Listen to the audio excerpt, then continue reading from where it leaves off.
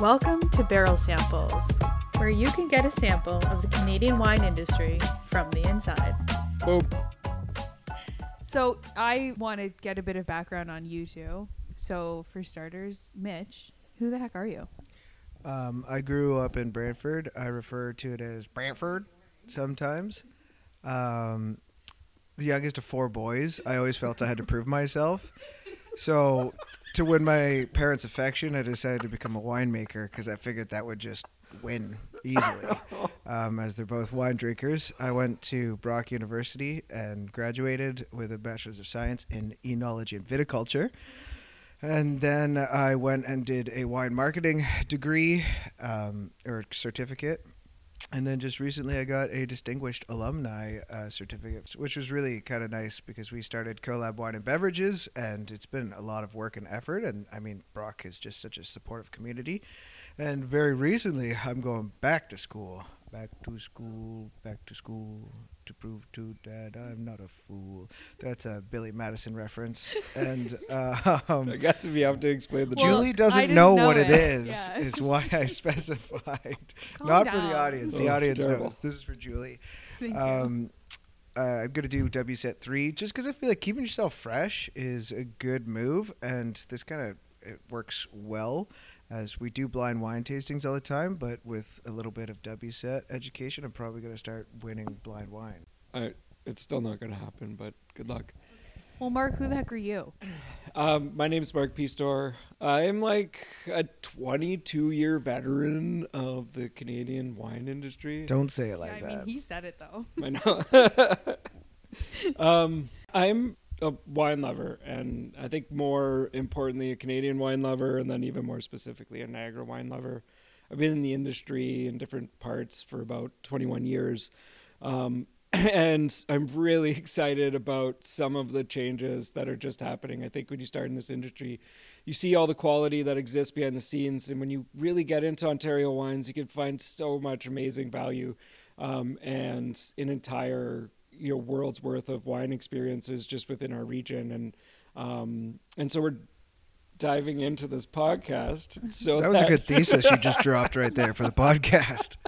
We're doing this podcast to hopefully bring a little bit of our inside information and experiences so that you will have an easier time finding wines that you love. Yeah, exactly.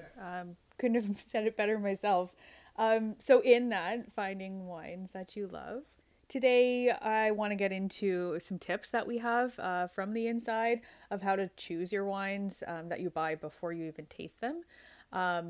We'll get into a few of them. Obviously, there's lots of ways that you can choose to buy your wines. So I'm sure there will be many more things that we talk about in the future. But Mitch, today, let's just get into a style of wine and go from there and then find some ways that we can start choosing wines. Hey, I want some sparkling wine. Well, guess what? We just crushed some during the holidays, so we've got some insider scoops about good Ontario sparkling wine. Perfect. What did you guys drink during the holidays? Speaking of. I mean, I crushed some Trius Brut and some Marinus and Charmed, but... Yeah, Marinus and Charmed, Marinus Frizzy from Ridgepoint, both Muscat-based sparkling wines. 8% alcohol, breakfast so wines. good for breakfast. Yep. I got there before you did. Charmed white, and then the Bellissima from Ridgepoint, which is Glera based, or the exact same grape varietals that they use for Prosecco. He's one of the first to use it as a VQA wine here in Ontario. It's absolutely delicious, super great value. If you like Prosecco, you're going to get into that at like really similar price points to top shelf Prosecco, and it really, really, really tasty. And then our traditionals from here, I had actually the Blanc de Noir and the Blanc de Blanc From Marinison. From Marinison, sorry. Very exciting wines. They're so different between the two of them. Both of them excellent quality from a sparkling point of view. And had some champagne both before and after the holidays, maybe not during. And we're going to try to keep this relatively on a positive light. But so what's most exciting about drinking those Ontario sparklings over the Christmas break, and having them so close to two champagnes in the $60 price point is that, man, do we ever outshine on value. And I think what we're talking about is not only quality to price ratios here, we're actually talking about just basic quality, where the basic quality overall in the wines from Champagne wines from Champagne are generally more expensive because they're from Champagne. And you can find sparklings from the rest of the world at a better price point that compete 100% on quality. So that would make their quality to price ratios even higher. Thing that I love about Ontario is that we're there with the rest of the world at the top levels. And we've been doing it consistently now. And there's so many opportunities right across Canada to get into that. So Yeah, we just got a ordered some Blue case Mountains. The of Blue delivery Mountain. just came in. We're really, really excited. I'm sure we're going to talk about them in some upcoming podcasts. I'm certain that sparkling is going to be a recurring theme. It's just coming off of the holidays. I do like drinking a lot of sparkling in the winter months. I mean, like, some people are seasonal drinkers. I'll drink any wine anytime, and Sure. I don't need a special occasion like Tuesday sparkling. Yes. Yes. Always. Always Tuesday yes. sparkling, yes. So, if we dive a little bit into the nerdiness of what wine is, when I was talking about those Proseccos and the Moscato, the Muscat-based sparklings that I had over the break, those are Charmat method. And so you can actually get into sparklings in Ontario well below $20. Marinus and Charm Sparkling is $17.95. I love the fruit expression. Some people find that it has a little bit too much sweetness. There's other wines in the marketplace widely available at the LCBO. Yeah, there's Che got that Bello, Malivar one and- as yeah. well. That's meant to. They actually went with that Italian name, Yeah. which I think is like one of the big things is that Ontario or Canada as a whole is like 71% Italian wine drinkers. It's just wild. We just crush Italian wine all of the time. And it's not that those things, like, and don't get us wrong, we drink stuff from other parts of the world. We have Blind Wine Wednesdays, and those are Tuesdays now. Sorry, Blind Wine Tuesdays. And so we're constantly buying and tasting wines from around the world. And that just gives us some good perspective because then we do. This is when we go, yeah, Niagara can meet or beat these expectations for the price point that we're paying. Yeah, I think it's worth a discussion too of of talking about how you pick those sparklings. So once you find something that you like, how to find other ones that are similar. So like my friend, for instance, talk about Tuesday sparklings. Weekly, she's drinking the Jackson Triggs Reserve Brut. Without a doubt, she has that in her fridge at least. That's once a good week, move, right? though. It's JT's delicious. Yeah, JT knows. I'm like, you can't go wrong. So we Shout out spent to New Phil. Year's together, and I was like, oh, I'm gonna get some sparklings from the LCBO that are different than that. Just that, but I want to make sure she likes it. So I just went off for her. I know she likes that because it's the perfect amount of sugar for her. So I looked at that one. It's 9 grams per liter, I think it was, residual. So then you look around that, and you're probably, gonna find something that you like as well. So that's, I don't know, a good way to branch out. Yeah, well, one of the find more things is if you're buying VQA wine, we are legislated to label the sparkling method of production on the bottle. So if you like Prosecco, you should hunt down some Charmat methods because it's going to be that fruitier, lighter style that's not got all those toasty notes. Mm-hmm. If you want traditional method that's fruity, you should probably look for something that's got less bottle age time, which is something you might not be able to find on the label, but could definitely find on producers' websites. And then if you want that lazy toastiness, like I'm talking about bread in a glass with that little hint of fruit, then you want something that's been like 3 years on lees in bottle. And yeah, some of that information you can't put on the label because it just gets wordy. We have a lot of legal information we've got to stick on our labels, so you can't put too much other information because otherwise then there's just too much on that label. But you can always find the information. Yeah, so go to that producer's website and you can generally find, like, a lot of Niagara sparkling producers are going to want to tell you how long they left that on lees because that's the time-consuming and expensive part of traditional method. Okay, yeah. So in Ontario, I think most of our wineries are supplying a pretty solid amount of information on their websites. I know that I'm definitely maybe not updating my particular brand's information as much as I possibly should, but a lot of my wines are hand sells and people are actually tasting them. But then there's people like Jeff who've got the harvest date updated on each bottle. Yeah, no, 100%. So if you're interested in tasting a wine, checking out their wines. But let's not ask the consumer to have a full understanding of what the production method and how that's going to influence the taste is. When I first started in wine, and what I continue to do, one of the most important things has been finding wine writers or wine internet personalities that have a really similar like taste to what I like, and utilizing their recommendations to sort of start branching out into those wines, learning more about those individual wines. So for me personally, within the Ontario sort of game, Chris Waters had always been someone that on his recommendations and on his wine descriptions, I know that my palate and the wines that I like are going to line up really, really close to what he does. There's other people that review both Ontario wines as well as wines from around the world.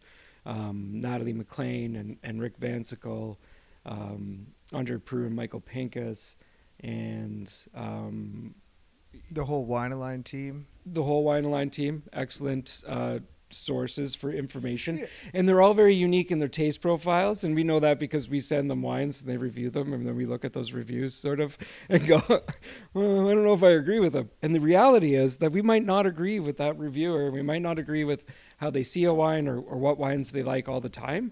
And that's a good way for us to sort of, it's a good way for me to say, okay, without tasting that wine, how am I going to make that decision to purchase it? And if I line up with any of those Wine Align writers and they have something that they really, really like, well, that might be a wine that I go to the LCBO and pick up for sure to try to see if I continue to align with their taste profile. But sometimes it's like wines from BC. Well, I don't get to BC very often. I haven't been back since I worked out there. And I love their wines. We don't bring a lot into Ontario, but if I'm going to order some, I want to know a little bit about them before. So I know some producers, and we'll get to what producers can mean from a style point of view and from a choosing Canadian wines perspective. But wine writers drive a lot of those initial purchases, especially with things that you're unfamiliar with, but ensure that you're lined up with that wine writer because they try to be consistent and they're consistent within their own taste experience, but we're all individual in terms of what our sensory experiences are and what our wine preferences are. And so if you could find a writer that you line up with, that's my biggest recommendation, to find really good Ontario producers and new Ontario producers. So step one would be 100% find people that you line up with from a quality point of view. And step two would be when you taste that bottle of wine and you like that producer, what I have found is that producers are very consistent across their entire portfolio. So getting a little bit deeper into the other wines that any specific winery is going to produce might be a very good choice to fill in some of those wine selections. It's kind of branching out inside the places you already know you like, right? So going to the next available thing. If you like their barrel fermented Chard, maybe you'll check out their Viognier, because those are soft, intense barrel fermented whites, right? So you can get some. And then you can move out from there of what Mitch and I were talking about. You can, okay, I liked that. Maybe I like that because of the sugar level. Maybe I like that because of the style of winemaking. So you can go deeper in. I think those are some basics to kind of intro into tips of how to start choosing which bottles you're buying. So we've got, sugar preference, style preference, based on similarly palated wine writers and reviewers, and then based on the producers that you like. There's some 4 intro tips. I don't know. Yeah, and I mean, there was a while that people would say that the anything but Chard drinkers. I've heard that all of the time when I was starting in the industry, and I was like, well, that's so wild, because there are so many different ways to make Chardonnay that it's gonna be different depending on who's got their hands on those grapes, when you pick it, all of those things. So I feel like even within grape varietals, you could find a lot of styles. So then going to that next step and searching for that information. Is it barrel fermented? Are we talking about a stainless steel Chard? Because, maybe you just didn't have that experience. Or people who are like, I don't like beer. And I'm like, have you had those smoothie sours that taste nothing like beer and they're just a smoothie with alcohol? Because those aren't really going to taste like Labatt 50 at any chance. Yeah. Now, I mean, in varietals, you're going to get typicity, but even that, people are breaking bounds on what typicity is in Niagara. Like, What word is that? typicity is the style. So Chardonnay tastes a certain way, and so all Chardonnays, if they're going to be typical, typicity means this Chardonnay is going to taste like Chardonnay. But like we were talking the other day about Black Ball Riesling, which failed VQA because it wasn't a typical Riesling. So if you don't like typical Rieslings, we could try some atypical Rieslings, and that might be your jam. Yeah. Maybe you don't like conventional wine and you want something with lees in it. Mark drinks the bottoms of sour beers. That's a little snippet of information you're going to know. Yeah, it's delicious. You don't? I don't disagree. Just some people are like, don't pour me the last bit of that can. And other people are like, that's what I want. Yeah, so just to talk. People have different This guy flavors. came back from a day of teaching, and this is the most serious wine conversation that I've been in with them for about a month. I'm excited. We're podcasting. I've been dreaming, as a young white male, I've been dreaming about podcasting for a long time. I think you've done a great job. There it is. All right, so a lot of big words today. We're going to try to... Not use typicity again? we're gonna, I don't know, it's a pretty important word. It's There's a lot. he keeps trying to make what we do as a job important. well, otherwise, how am I supposed to derive value for my self-worth? Exactly. Well, thanks for answering my questions today. I think there's a lot that I'm excited to dive into with you guys in the future. So, yeah, I guess we'll see you back for next episode. This has been Barrel Samples. Any last words, guys? Barrel samples, barrel samples. Drink Canadian wine.